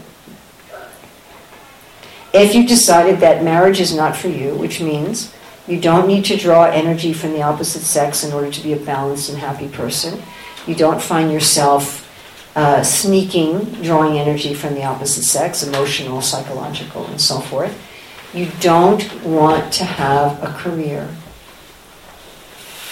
All this talk about Varna Dharma is only done in the Grihastha ashram. Even in the world, students, retired people, and dead people don't have careers. In order to skip the Grihastha ashram, you also have to skip Varna Dharma. So skipping the Grihastha ashram means I don't need to pull energy from the opposite sex, and I'm not even trying to do it subtly. I'm a balanced person. I can be a balanced person with, each of us have some male and female energies. You all know that, right? Like astrologically speaking, nobody is 100% male or 100% female. So I have the energy's balanced within me. I don't have to draw from the opposite sex. I don't want to have my own place. I don't want to have my own money. And I don't want to interact with the world in terms of a varna. I don't have a need for it. Generally, when we're young, we have a strong, strong desire for these things. Generally, we have a strong desire for a relationship, a romantic relationship. We generally have a strong desire to have our own money and our own independence, and we generally have a strong desire to do something in the world, to contribute in some way. So if you don't have those, then you can look at going directly from the brahmachari ashram to the vanaprastha ashram. Technically, shastrically, you could go directly to the sannyas ashram, but we don't allow that in ISKCON. You can't take sannyas till you're at least 45. So if you're going to not go into the grihastha ashram, go into the vanaprastha ashram. What does that mean? You stop becoming a helpless, dependent child in a school. You start taking responsibility in the mission. Basically, you're happy just with the 64 angas of bhakti, as again, you don't need to do a varna, and you're just working full-time for the mission. The vanaprastha and the sannyasi make the world their family. Prabhupada says renunciation is not narrowing, it's broadening. Instead of taking responsibility for one wife and a few children, you're taking responsibility for dozens or hundreds of people. You're no longer dependent that the guru is just maintaining you in the ashram like you're a dependent child. You develop your own projects, maybe your own fundraising for the projects. You go out and do something wonderful for Lord Chaitanya's mission. You take all of that energy that you would have poured into a career and a family, and you pour it into the mission as an independent, mature, adult person. To have mature, adult human beings living like dependent children is very strange and artificial. Again, some people will do that. In every tradition, you have some people who lifetime stay in a monastery. I mean, even for materialistic people, you have some people who get, 3 PhDs and then they do postdoc research and they're always studying and researching. They never even become teachers. They're lifetime students. So there are people who are going to be lifetime students in the brahmachari ashram. But for most lifetime brahmacharis, in terms of celibacy, they need to move out of that ashram. One of the most wonderful things we could do for ISKCON would be if our older people who are brahmacharis were to take responsibility in the preaching movement. And people who aren't suited for marriage and career shouldn't do it. You'll be a terrible husband or a terrible wife if you're not really suited for marriage. You just make a mess of the whole thing. Or if you don't want to have a career, if you're forced to do it, you'll just make a mess of it. So if you're really suited for renunciation, then do it in some wonderful way. I really believe that our kind of imposing a brahmachari ashram on older people ends up pushing people who aren't suited for marriage to get married later in life. The people, they want to do something as an adult. And they feel the only way to do that is get married. So then, 45, 50, there they are getting married. But they're not marriageable people. They don't belong in marriage. They're renunciates. And just like somebody who should marry and should have a career makes a mess if they stay in a renounced ashram, so people who are actually renounced make a whole mess if they get married. Does that make sense? But generally in the brahmachari ashram, one should get specific training for a livelihood. That's Prabhupada's instructions. Because most brahmacharis will marry. And if you're a true renunciate, none of them will appeal to you. You won't want any varna. You won't want any career. You won't want a livelihood. You won't want to affect the world. You won't want to go out and work in the world as in anything. Does that make sense? That requires some introspection and it requires some very good guidance. And we have a problem in our movement is that we equate being in a renounced ashram with being advanced in bhakti, which is actually one of the ways in Manashiksha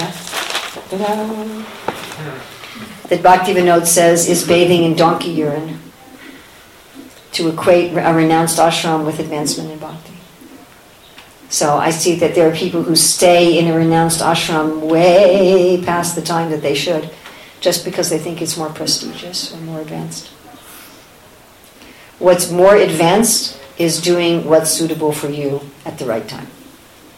That's more advanced. And if what's suitable for you is to be in a renounced ashram, work according to our nature. Do what's real, do what's authentic. Is that all right?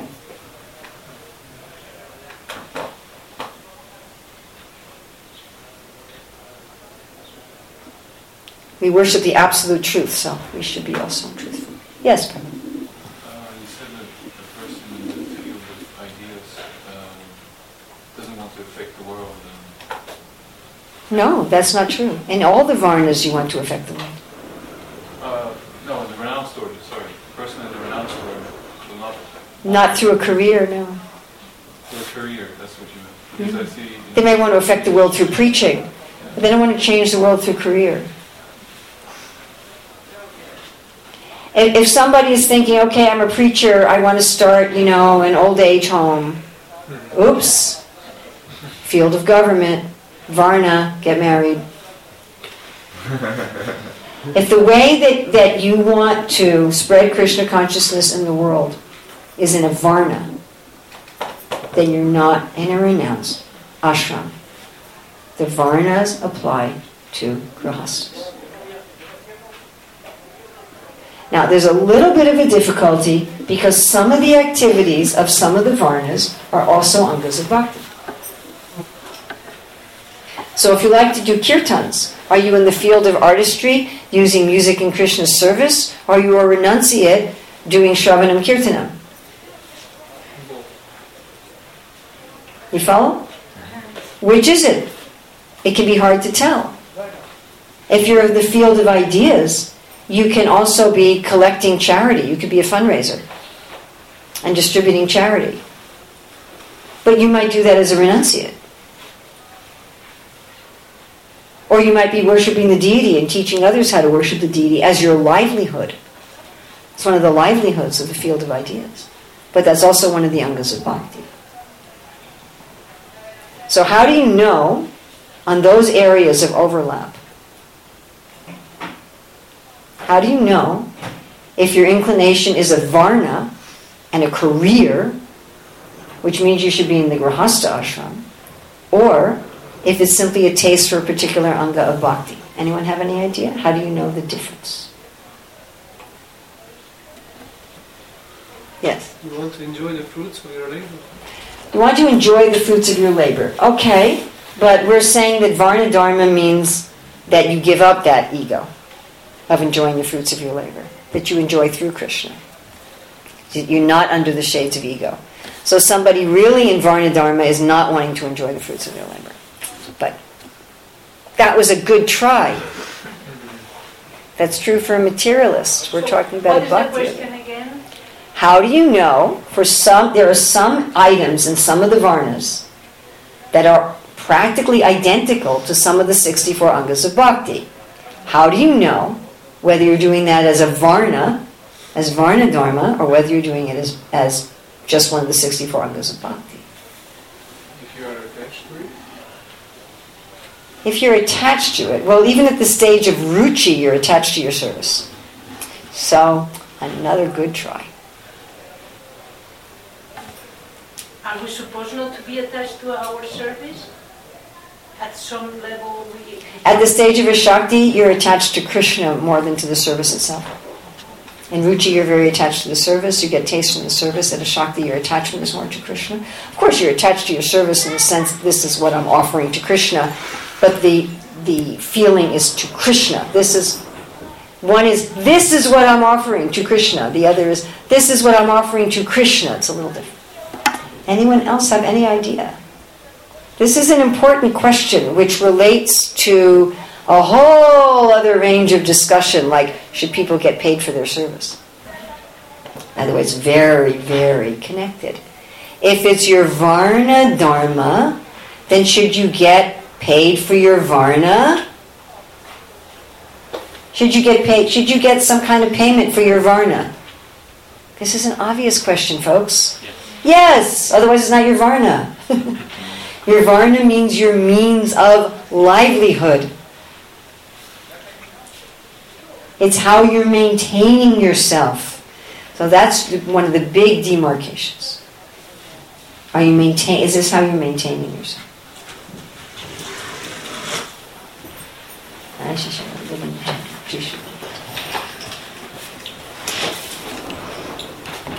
And yeah, there's something about in Varna Dharma about impacting the social body that isn't really there in the Angas of Bhakti.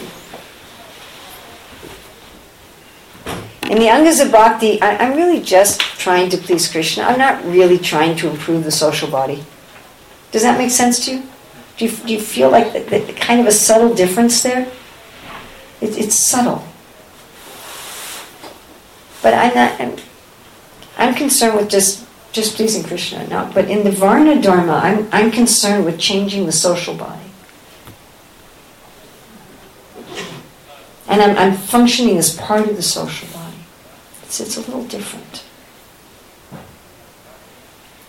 But one main demarcation is it my livelihood or not? It is my? Livelihood. Is it my means of sustenance? Is it how I'm living? In one sense, yes, I'm enjoying the fruit, but I'm enjoying them through Krishna.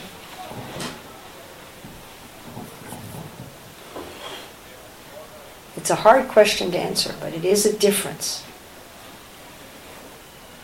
Am I doing kirtan because this is my livelihood? And I'm Krishnaizing my livelihood. I'm a musician by livelihood, and I'm Krishnaizing my livelihood. Or I don't have a livelihood. I don't have a livelihood. I don't have a means of sustenance. In the renounced order, do you have a means of sustenance? No. How do you live? Everybody lives by Krishna's grace. Donations, people give you... Or the guru's maintaining you in the ashram, or... But you don't see that there's a connection. I'm doing this to maintain myself. This is my livelihood. It's not like that.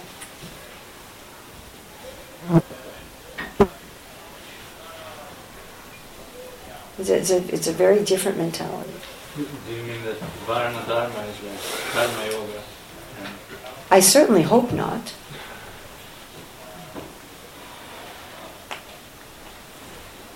Varna Dharma is Karma Yoga if you're working for the universal form.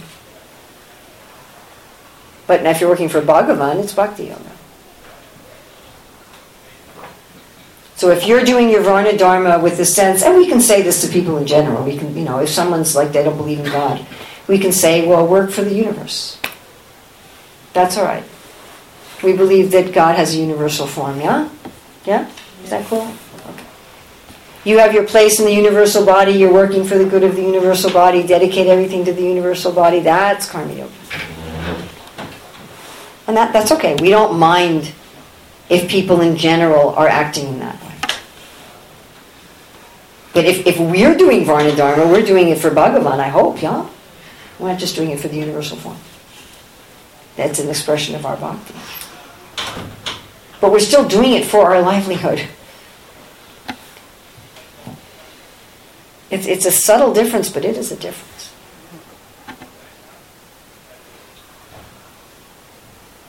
If I'm just doing the Angas of Bhakti, I want to change the world just through the sound of kirtan.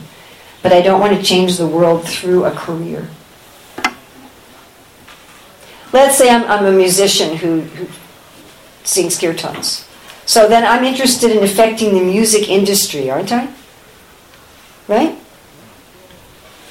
Maybe I want to have a big selling CD. I'm interested in affecting that field. I'm working in that field of work. And I want to change and impact that field. If I'm a renunciate doing kirtan, I probably have zero interest in affecting the field of music. I don't care. And I'm not doing kirtan as my means of livelihood. I'm not doing it to sustain me. It's not my job. I don't have a job. I'm a renunciate. I don't have a job. I just do bhakti. I'm doing kirtan to affect the social body, but not in terms of a field of work.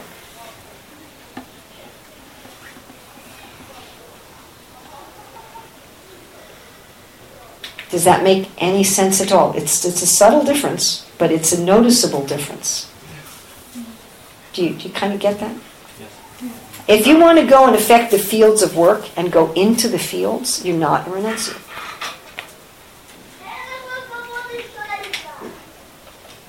Just be honest. Honesty is a good thing. It's not a bad thing. Much, much, much better, Prabhupada says, to be an honest sweeper, right, than a charlatan meditator. So, millions of times better to be honest. Krishna's the supreme honest, and if you're not honest with him, it doesn't work very well. And as I say, if you're actually renunciate, don't get married and have a career. What a stupid thing to do. The person you marry won't be happy with you anyway if you do that. They'll go, can't you just get into your role? And you're like, no.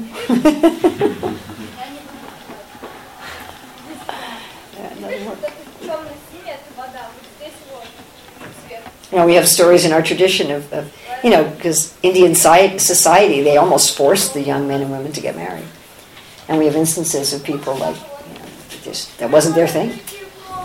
They wouldn't do it. They just ran away, like Raghunath Das Goswami, just like, I don't want anything to do with this.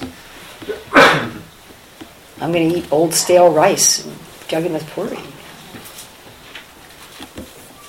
And then the poor girl is just left, you know what I'm saying? I don't know. Is that clear? Or is it still fuzzy? Clearer or fuzzy? Now clear. It's more clear than in the beginning of the lecture. Okay. This is a difficult thing.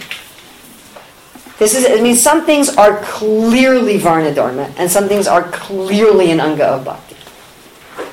Some things are just, there's no question what it is. And other things, it's just like, is that Brahmana Dharma, Varna Dharma, or is it an Anga of Bhakti? Is that Shudra Varna Dharma, or is it an Anga of Bhakti? Some things are they're not clear. And I see that this lack of clarity is where we have this problem of should we pay people for service question. That's where that question comes from. Does that make sense? It's like, oh my God, you're getting paid to do kirtan. Well, if you're a musician, if that's your career, would it be better to sing mundane love songs to make your livelihood and do kirtan for free? Would that make any sense? So if your career is as a musician, Prabhupada didn't object to George Harrison making money from chanting Hare Krishna. He didn't say, you can chant Krishna's name, but don't get any money from your records. That would be ridiculous. But if you're doing something as an anga of bhakti and expecting to be paid for it, that's wrong. Then you become, a professional devotee rather than a real devotee. But how to distinguish between these? Yeah, make sense?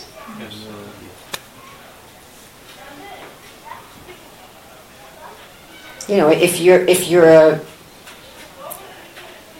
you're a priest, you're a professional priest, that's what you do. You do some scars for people and you do yajnas for people, and that's how you maintain your family. Then you should get some donation for it. If you're a renunciate and you're doing it, then you shouldn't.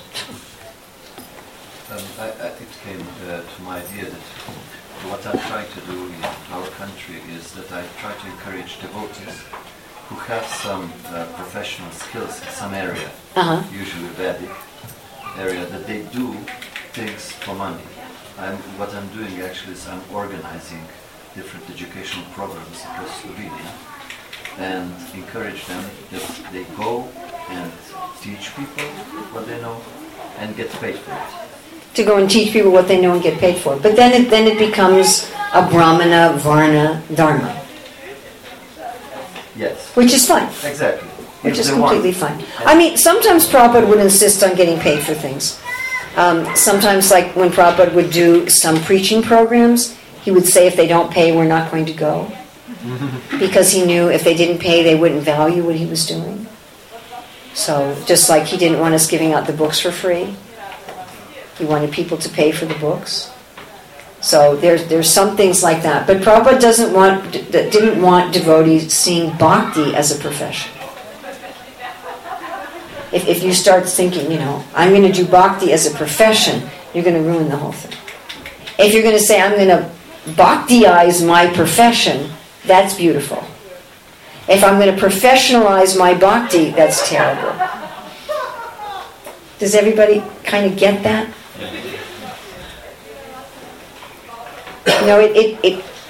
It matters which way you go. Exactly. I just want to ask to do that, to confirm what you're saying. Also, we came to a point when we said, okay, can we actually make marketing and sell these things? And we had to make some lines somewhere. Say, okay, this is something that is teachable and we can sell as a profession. But, some knowledge that we talk about, bhakti, yoga and such things, this is for free. And these lectures are doing... Well, that's an interesting point, though. What are you going to do with, Krishna Kshetra Maharaj, who was a professor in a university in Hong Kong, Radhika Raman, Krishna Abhishek, Garuda. These people are professors in universities. They are teaching Bhagavad Gita, and they're getting paid for it. Should they refuse to get paid for it? But it's difficult to make this line where it's different. I don't think that's where you want to make the line. You want to make the line is this a grihasta doing a varna dharma? If they're doing a varna dharma, they're supposed to get prosperity in exchange for their dharma. It's their livelihood. That's the whole point. And you're supposed to Krishnaize your dharma. Don't we want everybody in the world to Krishnaize their occupation? If every single person in the world Krishnaized their occupation, would that be a good or a bad thing? A very good thing. Would they be making a living from their occupation? Or would they all become poor? They would still make a living. So we would like all 7 billion people in the world to follow the principles of Varna Dharma and Krishnaize their Varna. Yes? Is there anybody disagree with this? Okay. For some people that means giving up their occupation, if they're a slaughterhouse person or alcohol. So. A few occupations. And it's their occupation, so they have to get a means of living from it. They must, otherwise it's not their livelihood. So we want that. Now, would that look exactly the way things look right now? Probably not. There'd probably be some more barter and donations and things that would look a little different from the way it looks right now. If something fits within the Varnas, then it can be used as a livelihood. So if it fits within the Brahmana's Varna, according to Shastra, then a Grihastha Brahmana can make a living from doing that thing. What you don't want is you don't want people taking up bhakti as a profession. I'll give you a very simple example. I read about this one man who was a Christian preacher, and that was how he supported his family, as a Christian preacher. At a certain point, he lost his faith in God. He became an atheist. But he was still continuing to preach Christianity as his occupation. And his wife at one point said to him, if you can be a professional Christian, you could be a professional atheist. Why don't you make your livelihood preaching atheism? And that's exactly what he did. So when he was preaching Christianity after he became an atheist, he was making a profession of being a Christian. That should never happen. That should just never happen. Prabhupada talks about the professional Bhagavatam reciters. They recite the Bhagavatam as an occupation, and then they smoke cigarettes. Nobody should do the Angas of Bhakti as their job. As just something I do to make a living, and I really don't care about Krishna, I really don't care about Bhakti, I have another life, I have another concern, and I'm just doing this to make a living. That pollutes everything. But that problem should not be confused with the idea that we should Krishnaize our Varna. Everything in our Varna should be Krishnaiized. As long as it's not something sinful. If it's a proper Varna, it's not sinful. So if it's within the realm of Brahmin, Kshatriya, Vaishya, Shudra, if it's in the scriptures, it should be Krishnaized, and it should be the means of our maintenance.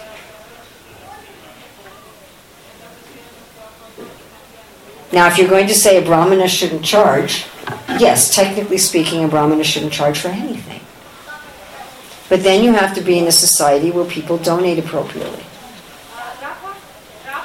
And I'll tell you right now, even in ISKCON, in many places people do not donate appropriately.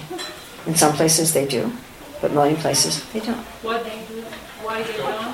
Why do they not donate appropriately? What do they do? Donate appropriately. Let me give you a very simple example. So let's say you have a temple where some of the pujaris, full-time pujaris, that's all they do all day, are grihastas. Do the people who visit that temple give donations to those pujaris? That is a problem. They give donations to the temple, and the temple then maintains the pujaris. It ends up being a kind of salary that they get from the temple. Prabhupada didn't like that. It's not a good idea. If we were trained that we would give donations to those people, they wouldn't need to draw a salary. They wouldn't need to? Draw a salary. But we're not trained to do that. We don't do it. When Grihastha devotees who have to maintain a family are doing full-time work for the institution, the members of the institution do not generally give donations to them, which forces them to be in a position of either not doing full-time service to the institution or collecting a salary from, or some kind of regular maintenance from the institution.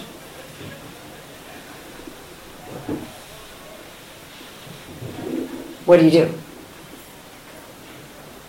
Then you have to say, sorry, don't work full-time for the institution. Well, then you've just lost a great full-time worker for the institution. Wait, work for the institution for free? How will you do that practically? Unless, you have a rich father who left you €1 million or something. You follow what I'm saying? How are you going to do that? Well, what does that mean? Live in a tent? I mean, how are you even going to buy the tent? What does it mean? So if we want a culture like that, then it has to be holistic. If you say to people, you're in the Brahman Varna, don't charge anything, then you've got to teach the devotees to donate to people in the Brahman Varna.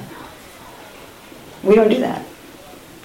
I don't know any place that does that. I don't know any place that teaches the devotees to donate to people in the Grahastas in the Brahmana Varna who are doing full-time service for the mission. I haven't seen it anywhere. Anywhere, I don't know. Yes? Is it possible to be in the Varna Dharma, therefore trying to impact the world and not be married? It's possible, but the concept of Varna Dharma is, one of them is charity. And so one is supposed to be giving charity at least to one's family. Also, the same impetus that pushes us to have a Varna Dharma and work in the world is very much related to a lot of what involves the Grahasta ashram. So if people are doing a Varna Dharma and not married, I bet you they have a house or an apartment. I bet you they have their own bank account and their own money. In other words, they may have a lot of the trappings of the Grahasta ashram. And then you have to ask, well, why don't they have the partner? What's keeping them from getting the partner? Why do they want all the, are they trying to just enjoy the benefits of the Grahasta ashram without the responsibilities? It's a question. Again, we're in a kind of funny situation where some people who really, really don't want to get married also want to have a Varna. And I've met people like that. They intensely do not want to get married at all. But they want to have a Varna, and they want to have a house, and they want to have a car, and they want to have a bank account. And I usually say to these people, what?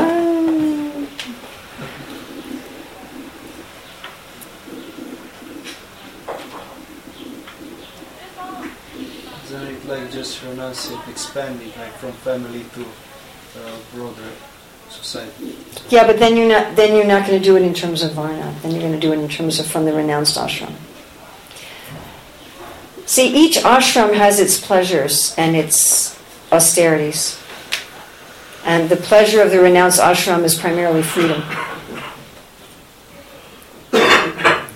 But the payment you have to do for that freedom is you don't have your own house, and you don't have your own bank account, and you don't have your own career, and you don't have some, you know what I'm saying? Everything has its appropriate payment.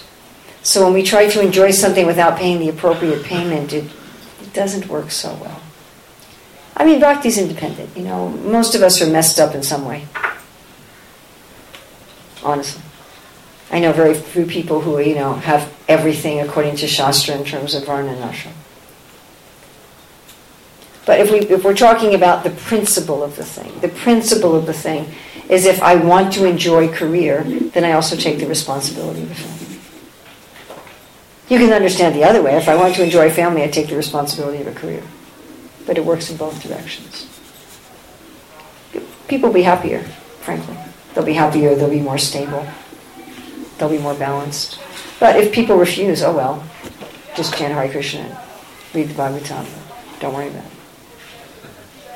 Seriously, I mean, the Angas of Bhakti are not dependent on any of this.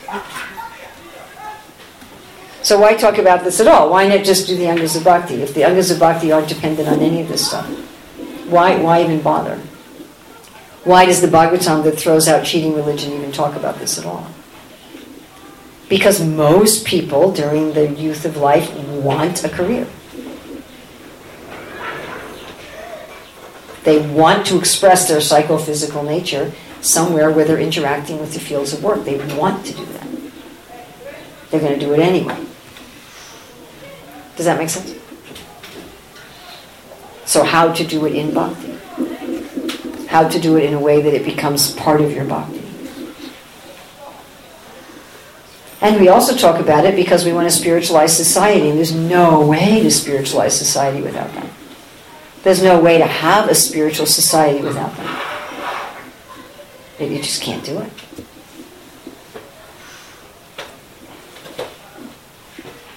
You know, if we can't follow all the principles of the Shastra, follow what you can. Bhakti is not dependent on the principles of Varna or Ashram. It's just not. You can have a really messed up ashram situation and a really messed up Varna situation. You can still love Krishna. It'll be a little harder, but you can still do it. You know, if those things are messed up, you're going to find it hard to deal in the world as a devotee, which is what is happening to a lot of people. You would find it hard to balance their whole life in bhakti. You may get troubled by desires at the wrong time. You know, there you are 65 and you're like, oh my God, I need to get married. And if you think that doesn't happen, you know, it does. You know, the woman, it's like she's 48. Oh my God, I gotta have a baby. You know, I meet many, many devotees like this. I met like 5 in 2 weeks. Just recently, you know, I'm 45 and I can't have a baby. When did you get married? When I was 41.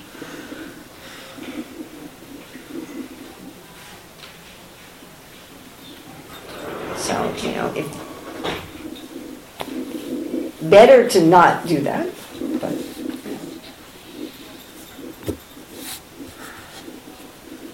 But anyway, bhakti is not dependent on whether or not these things are messed up. But your life won't be as happy. It won't be as easy. It won't work as well. And we'll have a really, really hard time bringing Krishna consciousness to the world. If we just say to the world, you know, just chant, dance, and feast.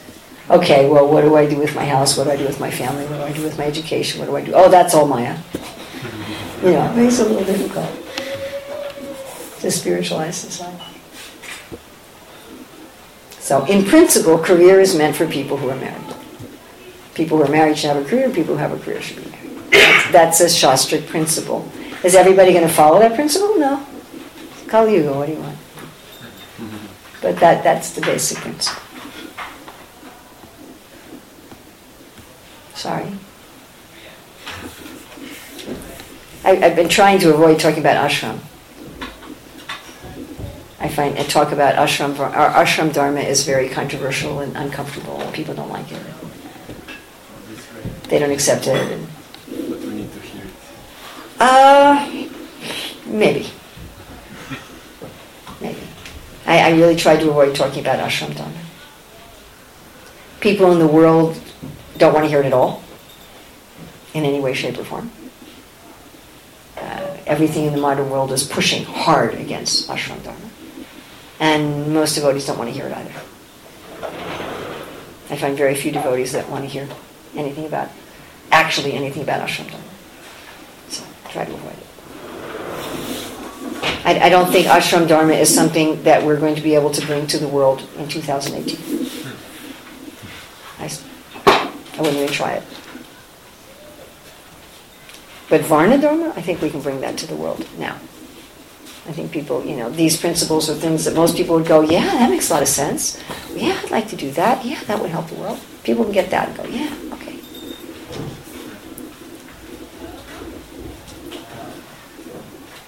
And if they're in a Varna when they're single or when they're 70 or whatever. I'm not going to go there with that.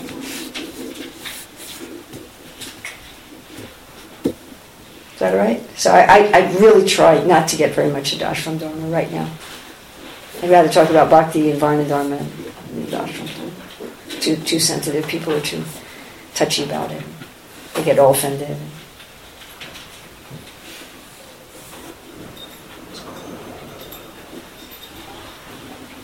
Because we're really not doing it very well. Sorry. Really not doing it, that piece very well. So I think we should stop now. It's supposed to be a wild, raging kirtan going on tonight. So thank you very much.